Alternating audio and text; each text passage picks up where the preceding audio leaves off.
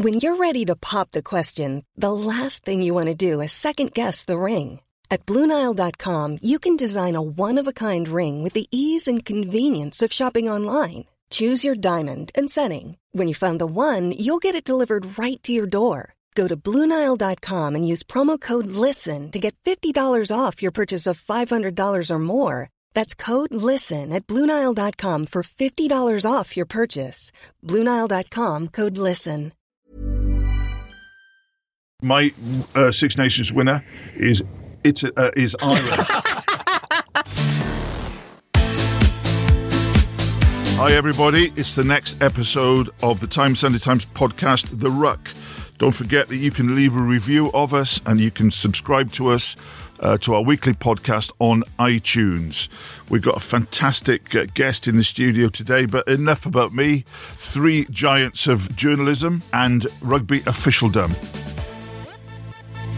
First of all, I'll take you back to 2001 on the Lions tour, where all the assembled hacks in Australia suddenly came across a rather bewildered-looking young lady who had never been to Australia before and had never flown before. Just a few years on, not only is she chairman of the Rugby Union Writers Club, but she's features editor of Rugby World and one of the most... Sorry, what are you? Deputy editor. I'm sorry, she's deputy editor of Rugby World. I've just downgraded her. Can we upgrade her a bit? Anyway, the bewildered girl lasted about one day. Sarah Mockford, you're really welcome, Sarah. Thanks very much for having me. What an intro. That was good, I'm a bit embarrassed now. Also, now, at a time when everyone's talking about the depth that England have at centre, they never had as much depth as when one of our other guests was contending for the team.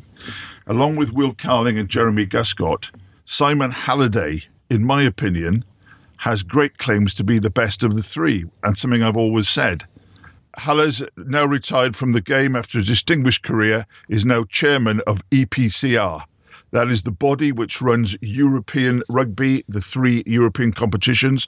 Also, my dear friend from the Times, and sparing your blushes, Owen, you're having a fantastic Six Nations, Owen Slot. Thanks, Steve. You're a great judge of these things. I know. We're going to start immediately with the ruck or the non-ruck, because nothing was more remarkable over the last weekend than the sight of England about to win the ball and most of the Italian team round on their side. Simon, what did you think the first time it happened? Great play or big cheats? Well, of course, the ruck when I was playing was something rather different, where if you were brave, you'd let your body lie on the floor and wished you hadn't as the boots came in to clear the ball back, and how things have changed. Somebody told me that ultimately, is it bending the rules? Of course it isn't. It's totally legal. And someone like Wayne Smith made that comment this morning. It's actually hiding the fact that England had their worst first half for 4 years. And I think Eddie is doing his usual diversionary tactics. Diversionary, Sarah? Yeah, totally agree. I mean, lots of teams have used this tactic before. As Conor O'Shea said afterwards, Wasps scored a try from it in the European Cup. David Pocock did it against Ireland in the autumn. Now suddenly Italy do it, everyone's up in arms saying how wrong it is. But really, the topic should be why England couldn't adapt to it for 40 minutes. If that was New Zealand playing, they probably would have figured it out within 20 minutes, run straight through the middle, scored 3 tries or something. Owen, you part of your job is to go and listen to Eddie quite frequently, maybe more than you really want to, but with respect. But is Eddie hiding? Did he really mean it? And my impression is that he would deep down be bitterly regretting not applauding the cheek and the intelligence of Italy. I think that bit's right. I think he reads absolutely everything that's written about him and his team, and he'll see the way the debate's going. I think he led it for a few hours and dragged a few people with him. This was a disgrace to rugby, but as people have sort of sat back and stroked their chins a bit, it's gone the other way. And the fact that Conor O'Shea came up with a pretty smart tactic that confounded England is generally being applauded. I don't think that there's a lot of expectation that suddenly World Rugby are going to go that this is a disgrace to the game. I don't think much is going to change there. I do listen to Eddie a lot, and you get used to the way he tries to drive the conversation, and I think it's already been touched on by Simon and Sarah.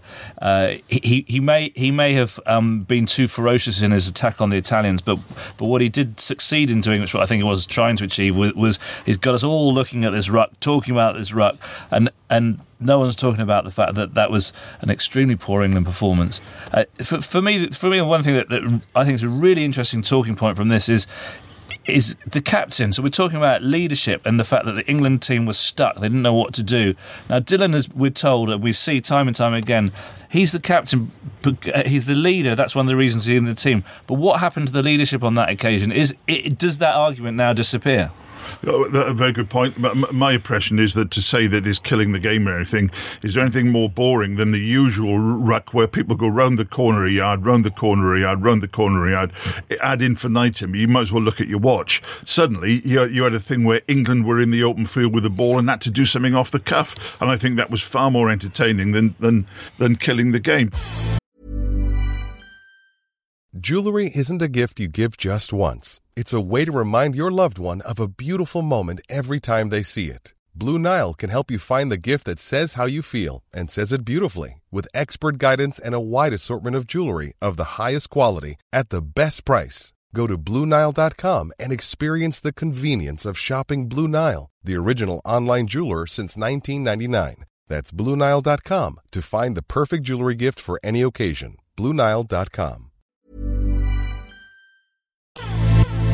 We've just come out of another great weekend of the Six Nations, for various reasons, and I think I'm going to ask, as normal now, everyone for their personal memory. We'll start with you, Sarah. Personal memory of a great weekend. Okay, if we're talking men's Six Nations, I just wanted to point out 2 drop goals. Don't see drop goals very often in Test rugby anymore. So Johnny Sexton dropped a really good one against France at the weekend, and then Tommaso Allen did one against England. So that was real standout. But if Six Nations as a whole, has to be Scotland women winning their first Six Nations game for 7 years against Wales on Friday night. Yeah, I mean, the degree of delirium when the final whistle went was fantastic, and good luck to them. I just thought that was fantastic. Slotty? Two standout number 9 performances on Saturday. I watched the Wales game, and I just loved watching Rhys Webb coming back into top form, and I just loved the way he just roasted the Scotland team, especially in that first half. I sat back, sort of rubbed my hands, thought, well, that's maybe the Lions number 9 seat sorted. Then you see Conor Murray come on and play a slightly different game with more authority, led a team better.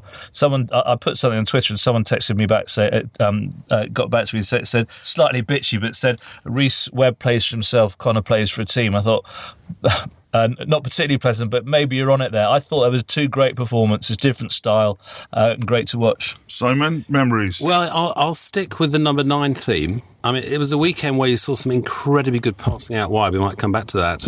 You don't often see that. But who can have seen a sidestep like Sirrin pulled out on Carney?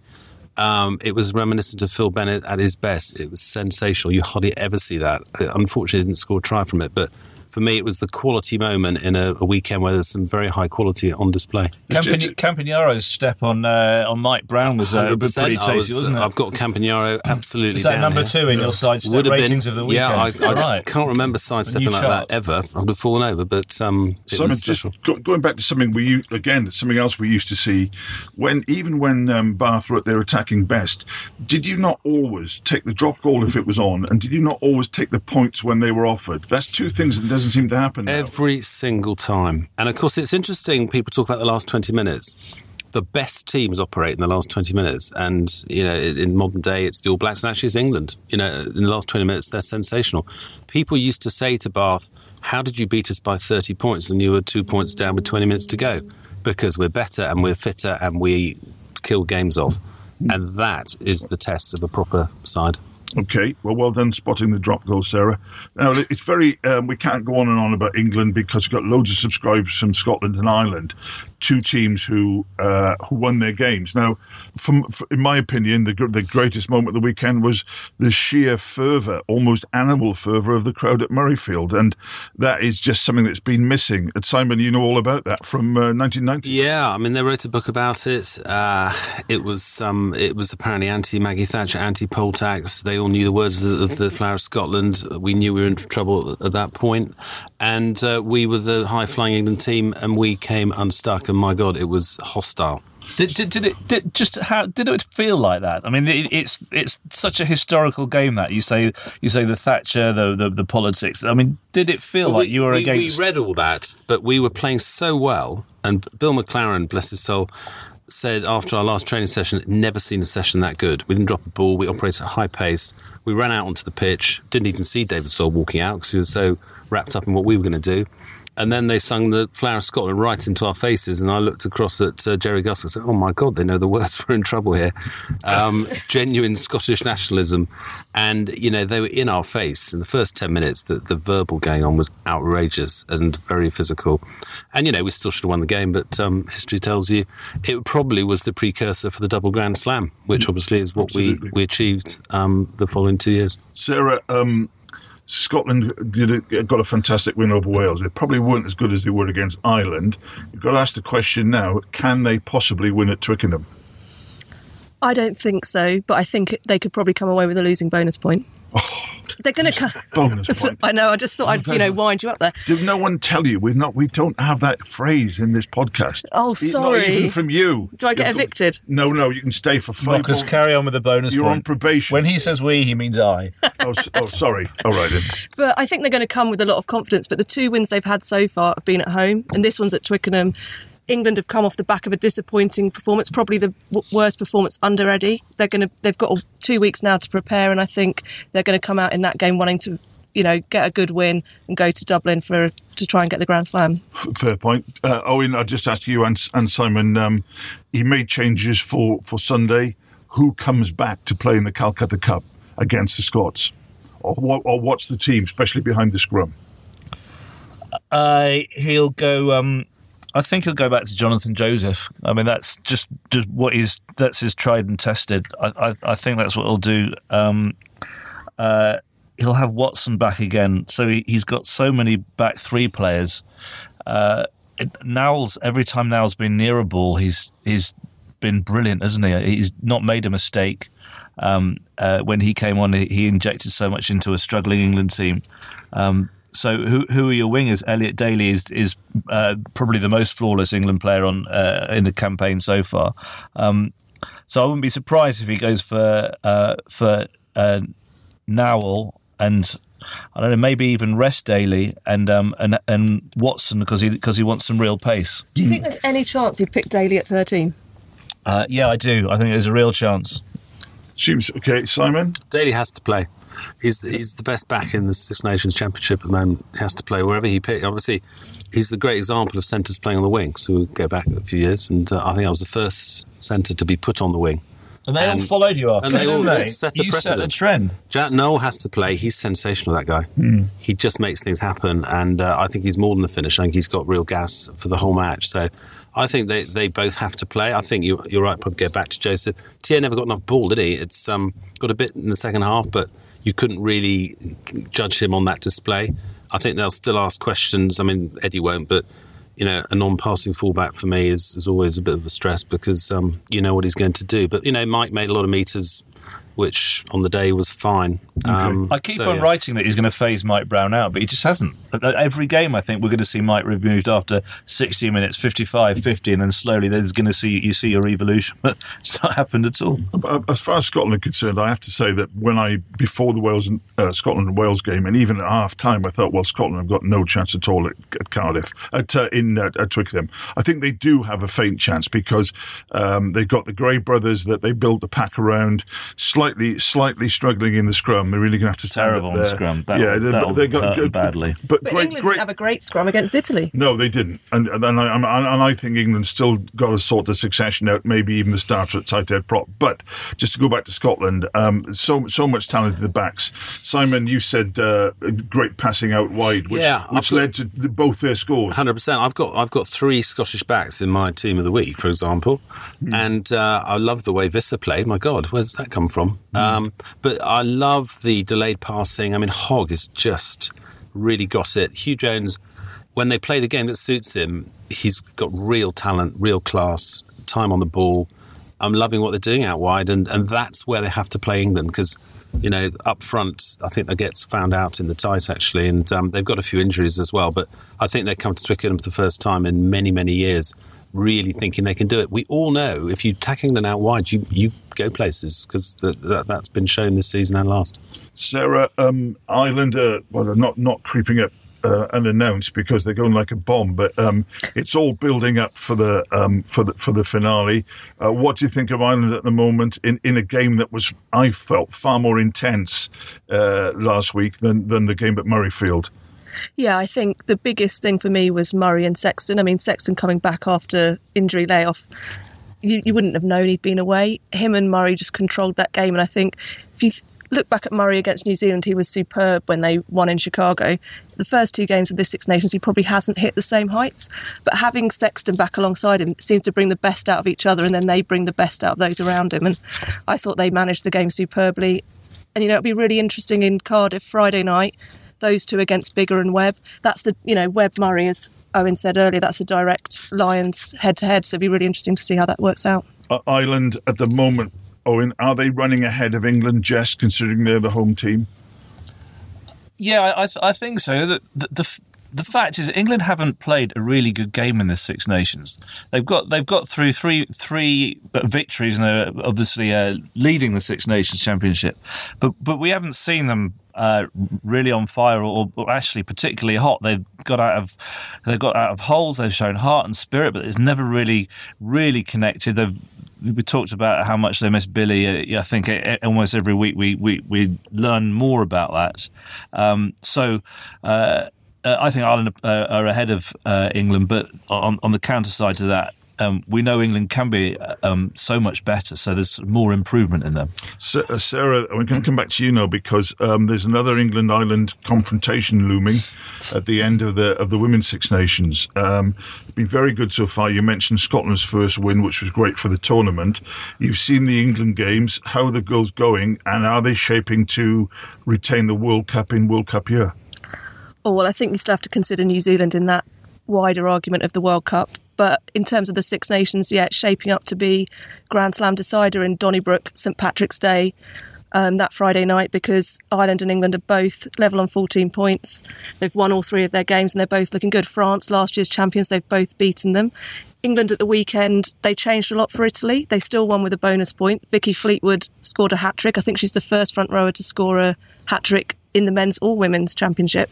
But probably the most interesting thing now is Katie McLean got sent off in that game for a dangerous tackle.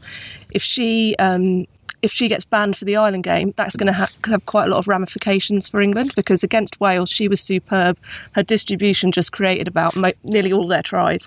So if she's missing, that would give Ireland an advantage. But in contrast as well, Ireland, they've taken 3 of their key backs out for the France game to play in the Las Vegas Sevens, which doesn't really sit well with me in World Cup year. There's a home World Cup. They should be picking their best players, building towards that so they have a chance to win it. But they still got the win against France. So it'll be interesting to see if those girls come back in for the decider at Donnybrook, which I think it will be. I think Ireland will beat Wales, who have disappointed in this Six Nations given their performances before, and Scotland, despite the win over Wales, they're not going to beat England at the Stoop. Who's emerging? I'll come to Owen after, but who's emerging in the England team?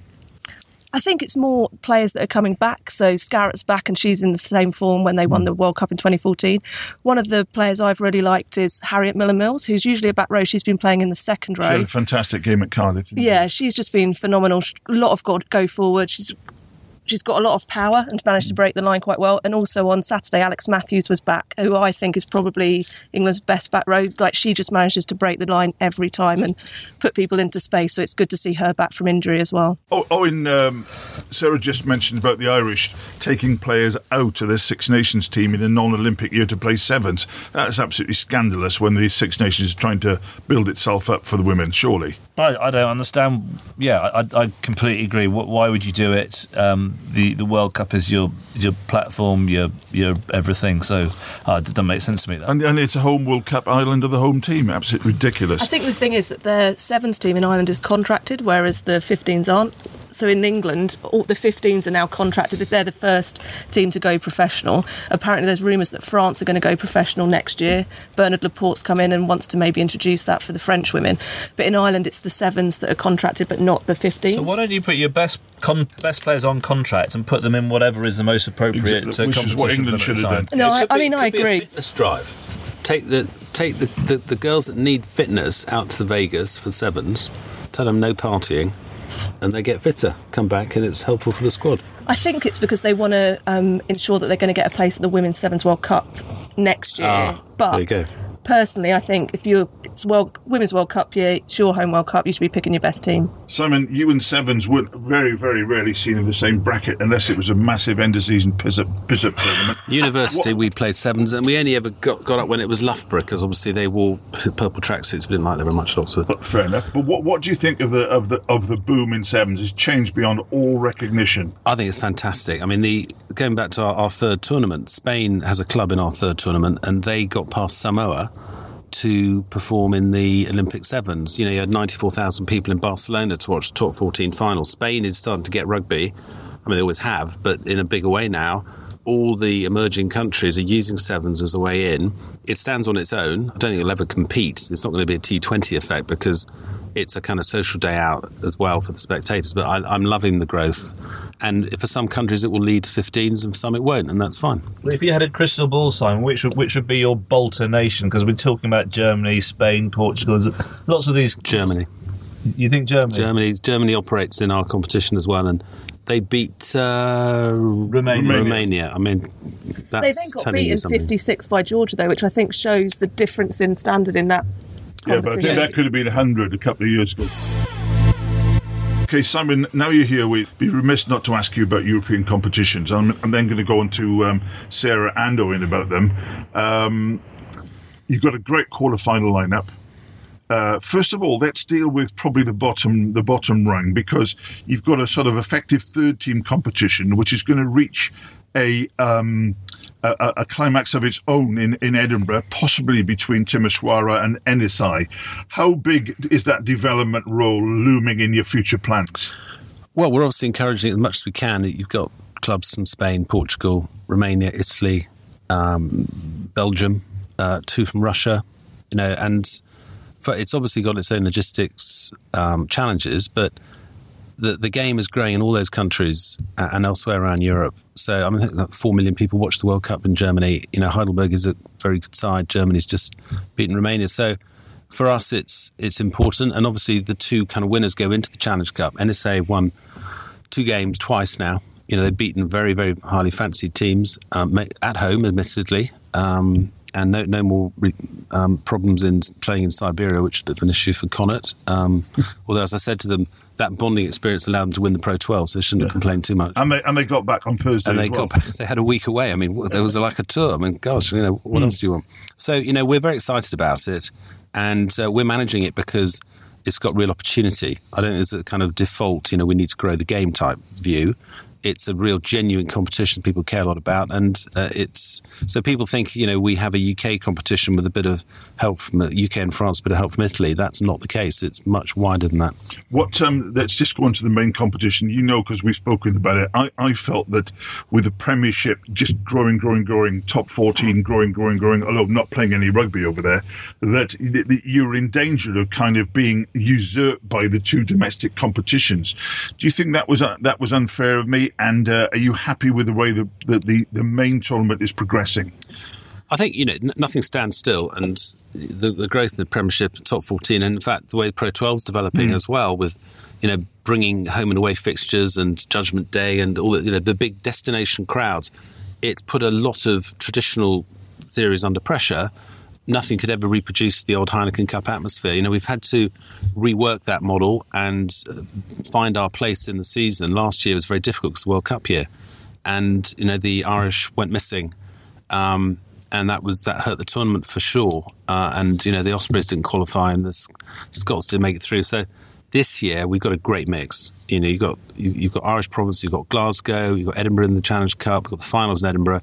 It's got a really good mix to it, and we're very excited about it. I think year one in the new format, if you like, was a good success relative. We now have to kick on again, make the competition even stronger, and we've got to find our place. Sarah, your opinion of not new anymore, but the European competition this season and as a possibility for the future, and the way it's going to go in the future? I think it's the important thing this year was that there weren't just English and French clubs in the quarterfinal. And it's great to see the Irish provinces back on, in the European form we know. And it was brilliant to see Glasgow get through as well. I was at the Leicester game. I thought they were phenomenal in both games against Leicester, to be honest. And it's great to see them come through. They've been that close very often, and now they've finally made the breakthrough. I think I still have a question mark over whether there should be an Italian team guaranteed into the Champions Cup. I think it should be on Pro 12 positioning, because that automatically makes that one pool a bit one-sided. And if it meant that one year you've got 4 Irish provinces and 2 Scottish teams and 1 Welsh or 1 Italian, fine, I think it should be the best teams qualifying. And the other issue is TV.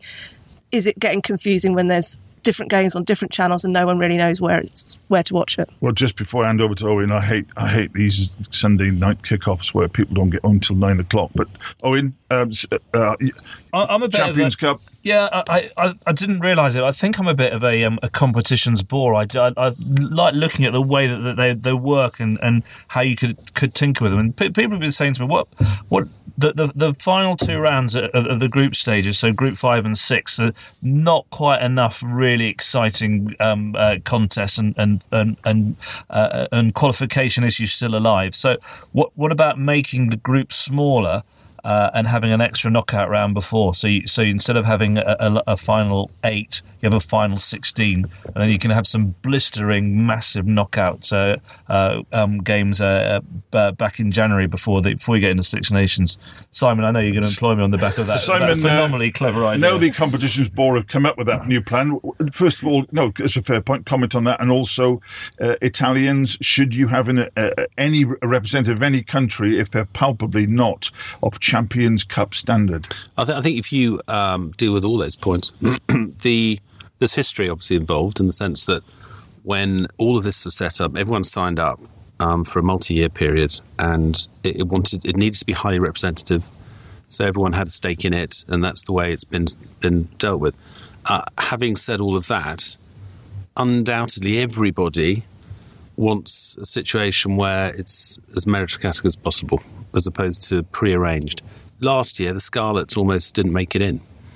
Had they not made it in, they would have, if you saw what I mean, because I think Edinburgh would have missed out, because Scarlets would have been injected in because we needed a Welsh representative, because the Ospreys had a poor season. So it's not just Italy, but let's say everyone's looking at it, including the Italians, because they're rebuilding themselves. They need a structure that works for them. No one enjoys being tonked by 50 points every weekend. So no one's hiding the matter. It's all under discussion, as is automatic qualification into the Champions Cup. The playoffs were there for a reason. It was there to help Pro 12 find their way through, perhaps for another club, and that was the trade that was out there. So I think there's lots of ways to improve. What do you think the chances of an Italian club being in Champions Cup next season, Simon? I think anything. Fair question. Obviously I can't comment on anything as detailed as that. I think if we continue to make improvements, they'll happen when everyone's got an agreement as to how it's going to work. So, things don't. At the moment, we're knee deep trying to work out where we fit in the global season, which is where we're going to be playing all our fixtures and what time of year and those are very important. If we had another 3 hours on the podcast, we could sort that out, couldn't we? With the global season, we could get the first week done in 3 hours. Just move on, because we mentioned a number of TV companies.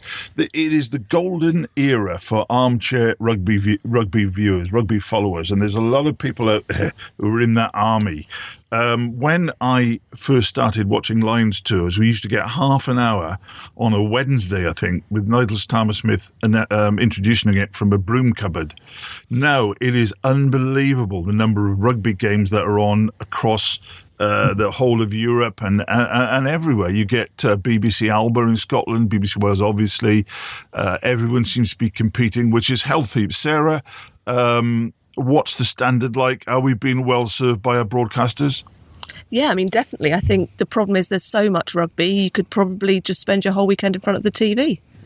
And sometimes I struggle to pick what to watch. On another occasion, it's great Friday night come in, or I'll tune into BBC Ulster and watch whatever Ulster game's on that evening. But yeah, I think there's a lot of quality broadcasters out there.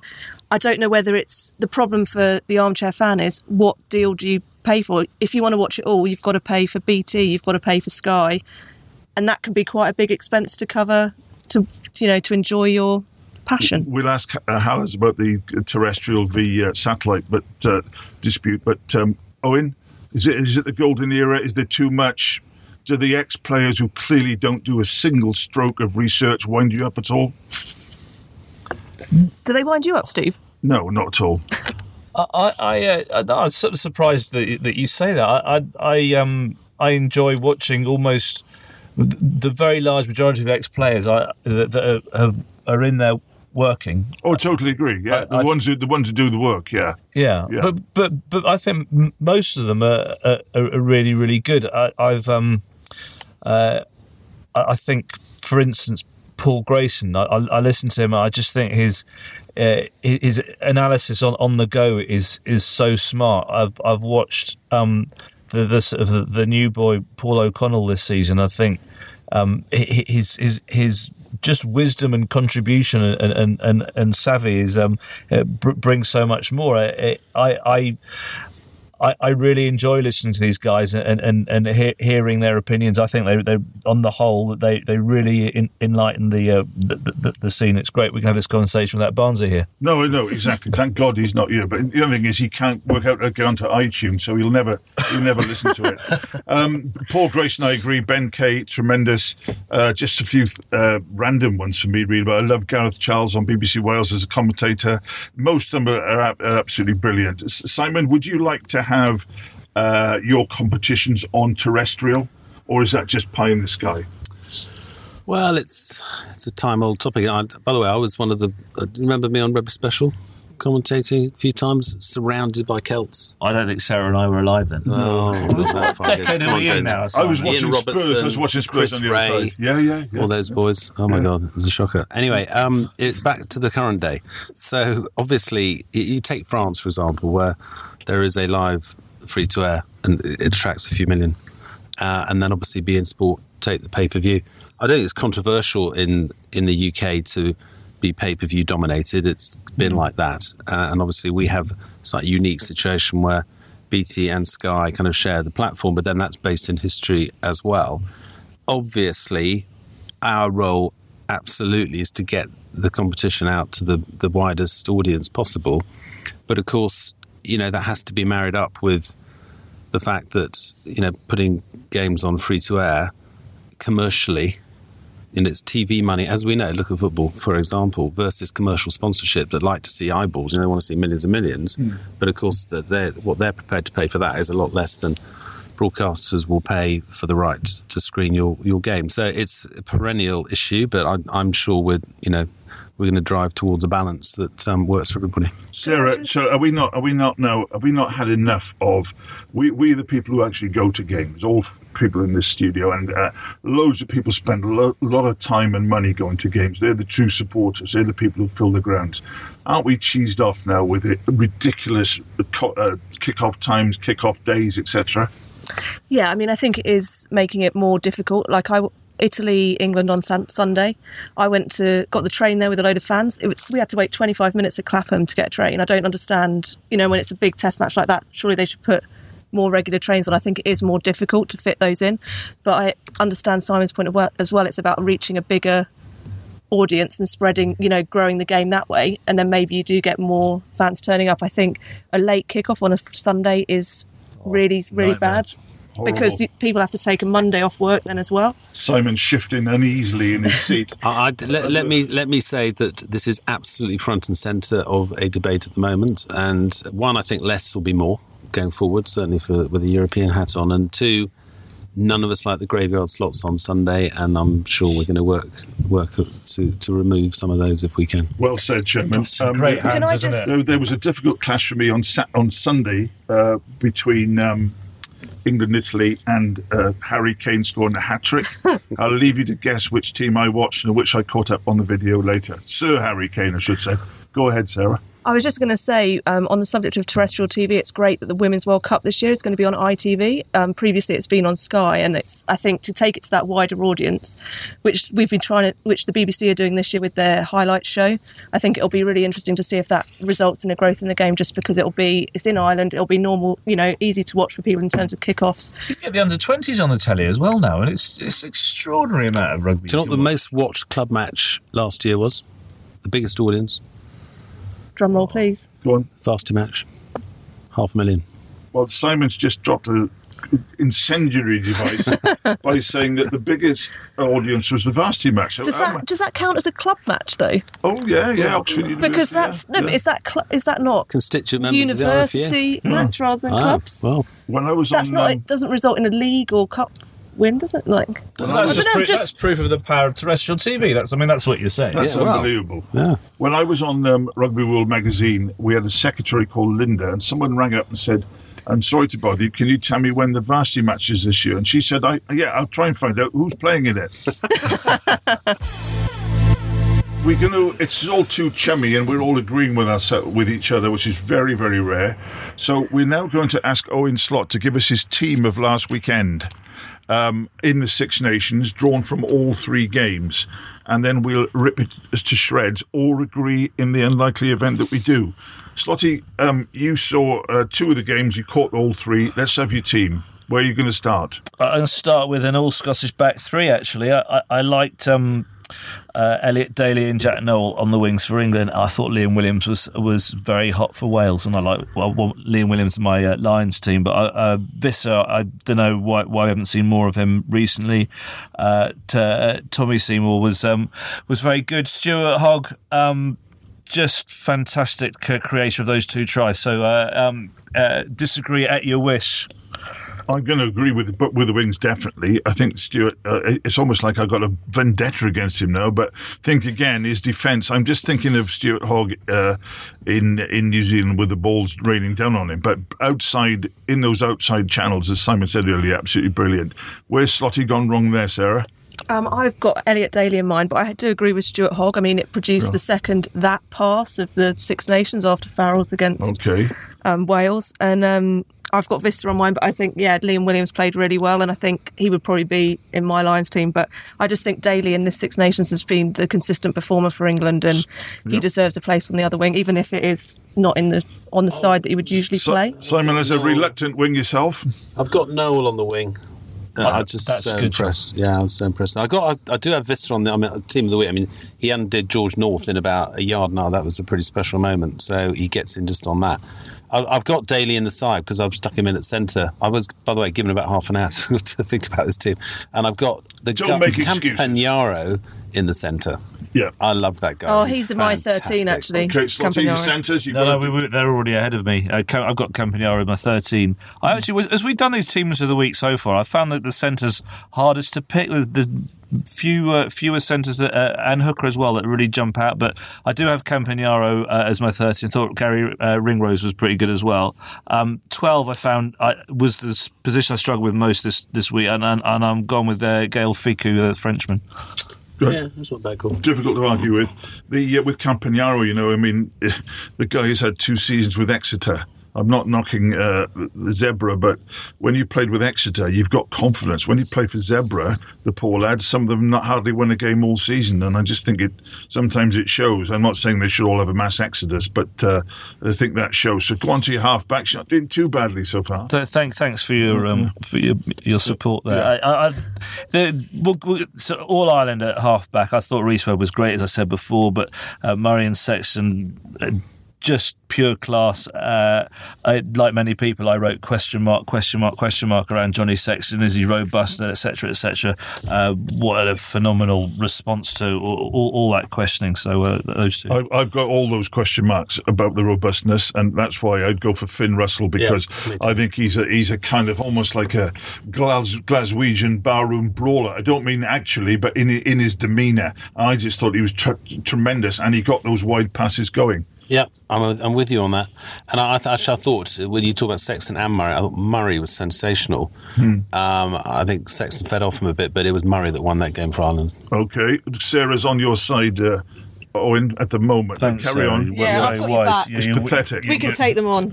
Someone understands what's going on there. Okay, I'll do my front row. The Italian loosehead Lavotti, who we talk about head-to-heads a lot, but as we know, you don't see them really apart from the front row, and he was a clear winner over Dan Cole. So he's at one. Hooker again, no standouts. So I've gone with the Frenchman Girardeau, who I just like as a class player anyway. Thought Rory Best had his best game so far, and I've got Taj Furlong as my tight head. Yeah. Three good ones. Simon, front row. I'm in my entire comfort zone here, so I thought the break by Carl Sinclair was absolutely sensational, and that gets him in on that alone. I mean, that was like an outside centre break. You look at Lions' situations over the weekend, and Ireland closed that game out, and you've got to have Rory Best at 2 on that basis, and I'll go with your Lavotti, but we have a view to understand. That's 3 good ones, Owen. You're doing much better than usual. I hardly know how to respond. At lock, I just thought I could have one Englishman in there, so I've gone with Joe Launchbury. He seemed to have an idea of what was going on more than anyone else, and Johnny Gray on the other side. The default man of the match, Joe Launchbury. Whenever he play badly, he gets man of the match. Exactly. Even when they get knocked at the World Cup, he's man of the match. Sarah, I really like Johnny Gray as well, but I've gone for Launchbury, and then I'm going to pronounce this guy's name really badly, but I just thought Andries van Schroek, the Italian second row. I've got the name pronounced even worse. Yeah, I've no idea how, but I thought he was phenomenal. He made breaks all the way. He was cutting England defensively quite a lot, and also he was at the heart of the sort of no ruck-gate. And I just thought, let's get some Italians in there. They had a really, He is an Italian, is he? Well, he's in the Italian team. I don't know about his heritage. Sarah, you're not going to those Afrikaans seminars like you used to, are you? Oh, right. That's good choices. Love the Sinclair choice, Hellas. Absolutely brilliant. Great South London lad. Booming up the field like that was tremendous. Brings you to your feet. Yeah. In my back row, I've got 2 Scotsmen again on the flanks. So everyone's worried Scotland are going to miss Greg Laidlaw. I thought they were better without him. I thought that Ali Price was a faster, better distribution and caused more trouble around the side of the rucks. Finn Russell kicked everything, and leadership ? John Barclay, brilliant. So I've got him as my 6. Could have had Marrow, could have had CJ Stander, but I got him as my 6. Could have had Warburton as my 7, but he played for 60 minutes like most of the Wales team, or maybe 55 or even less if you want. And actually, Hamish Watson had one of the standout performances of the whole tournament so far. And 8, really like Heaslip, but Italy, they hang on the giant that is Parise, so he's my 8. Good. Any disagreement? Anyone got a contender in the back row? Team of the week? I got Gordon. Yeah, I think he was good, but I still think Watson had probably a bigger influence. I like Watson as well on the game. I've got them both in there. I mean, I actually think 8 was there wasn't really a standout number 8 this weekend, so I actually picked CJ Stander and moved him to 8. Well, Gordon, Watson and Itoje, so I'm absolutely with you. I just think, Too Pickamoles... chummy, this is. No, but Pickamoles has been phenomenal for the first 2 rounds. He did, Ireland shut him down quite well. Heaslip didn't get the same momentum. Neither did Ryan Wilson. Parise, I think, is brilliant, but sometimes he just tries to do too much himself and needs to maybe trust those around him. When he caught that ball going out into touch was just sensational. Yeah. If only Mrs. Preece Senior had more Parises. Just final note. We're talking about number 8s, etc., and George North. Wales have got to find a way to get Toby Faletau and George North back to form because it transforms their options. And you've got 2 world-class players who are way off. I just want to, just before we end, I just want you to give me the one name, the winner of the Six Nations this year from this distance, starting with Sarah. Why'd you have to come to me first? That's one name. England. Owen? England. Of course. Okay, well, I'll be... But comment of the week, Steve, has to be Romain Poit, isn't it? Yes, comment of the week, definitely. In response to Haskell's What Do We Do? Yeah. I'm the referee, not the coach. Yeah. I love that. I mean, that's taking over from Nigel Owens big time. I just thought Romain Poit is brilliant anyway. Thanks a million to Sarah Mockford, to Owen Slott and to Simon Halliday. It's been lovely having you in, guys. Don't forget you can leave us a review and you can subscribe to us on iTunes. We'll be back next week where we will be looking forward to Wales, Ireland. How big is that? And England, Scotland, Calcutta Cup, also France, Italy. Thanks for listening to The Ruck.